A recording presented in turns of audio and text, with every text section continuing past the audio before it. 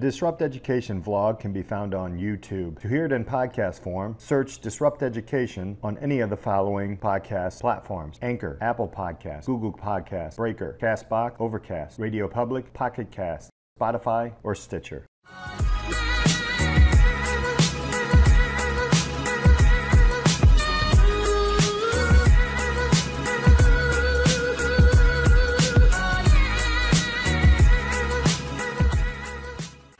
Welcome to this episode of Disrupt Education. I got a very special guest, Mr. Derek Lopez here. Derek, how are you today?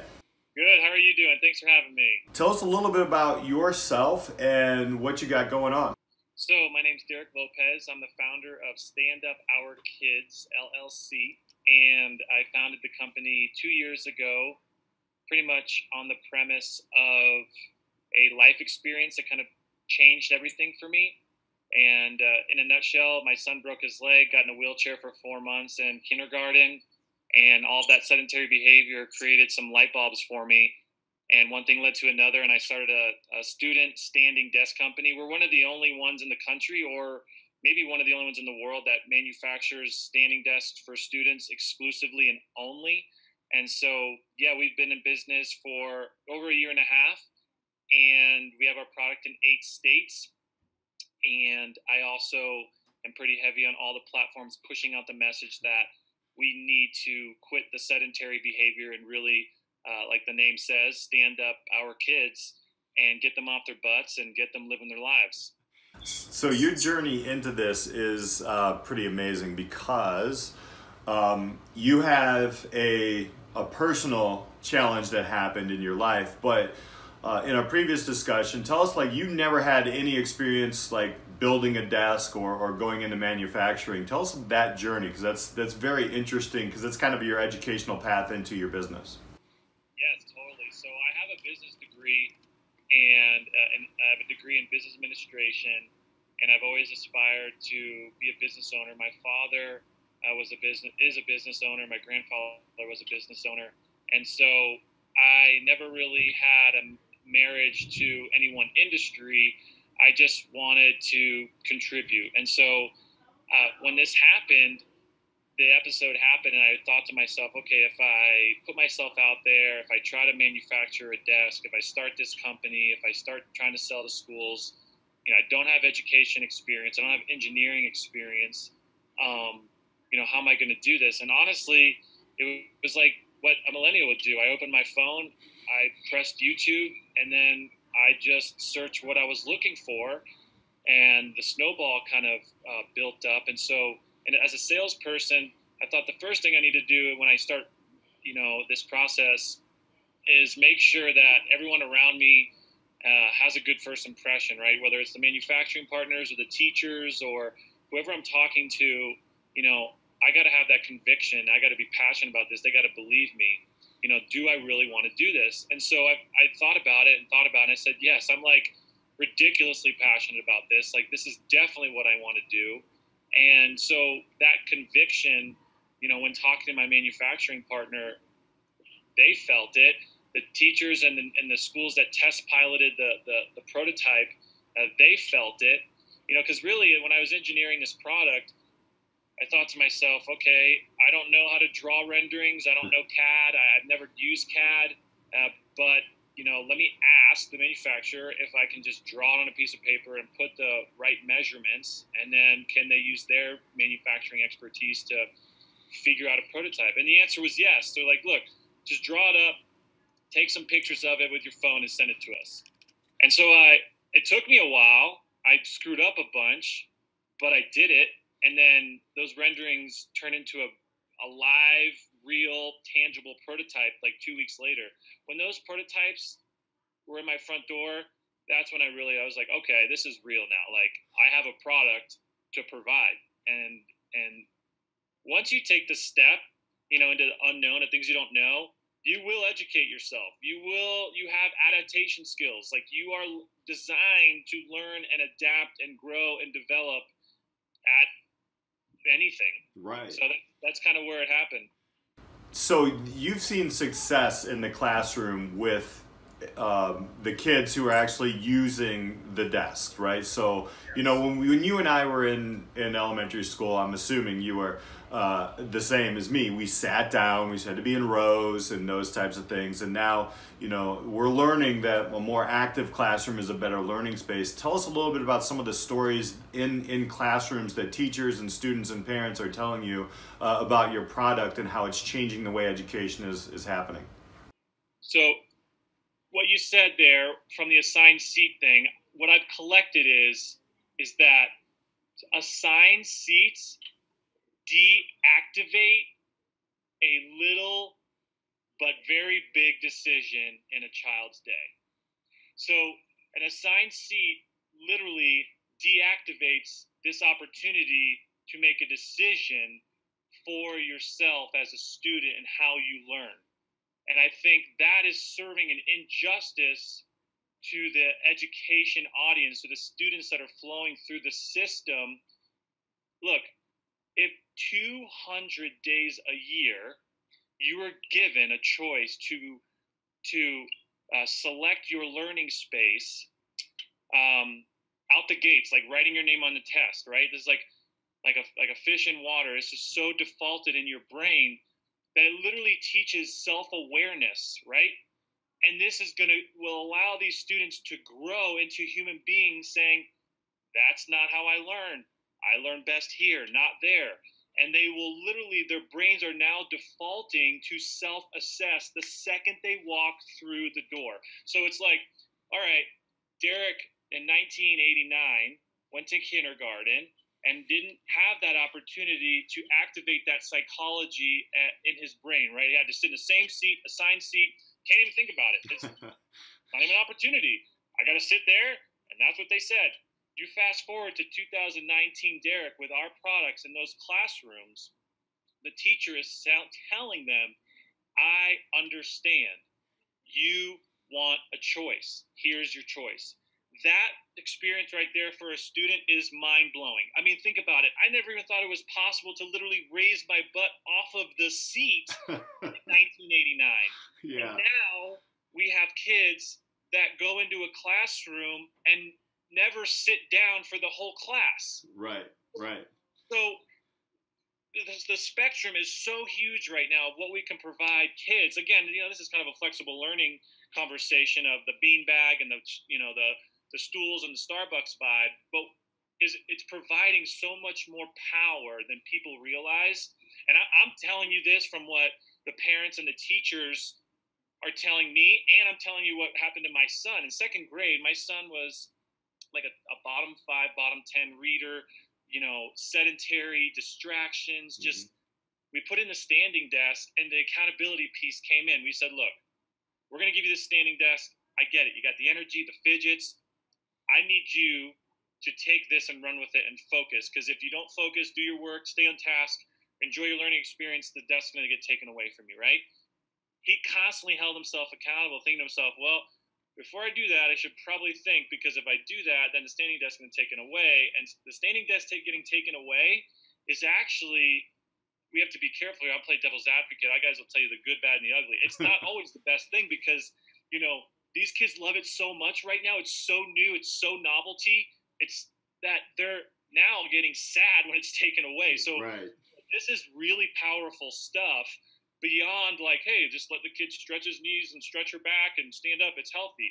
It's literally helping them develop in their brains the right way to make choices for themselves. And it's interesting because over the past couple of years, I've been in the education business for about 20 years now. And as a teacher, one of the things that we have are kind of, now they're getting us the stand-up things that go on top of your desk and those types of things. And why we wouldn't ever think this is beyond me. I love how this has so many different like realms of just growing and becoming, like the students become their own owners of their choices and their actions.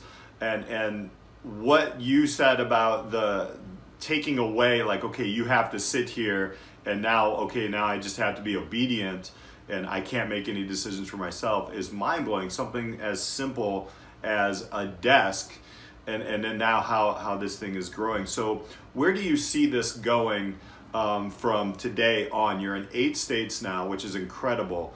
How do you see this changing education beyond what it's already done? So the optimum goal, and it might take me 10, 20 years to do it, is to have a few standing desks in every classroom and have it as the norm, right?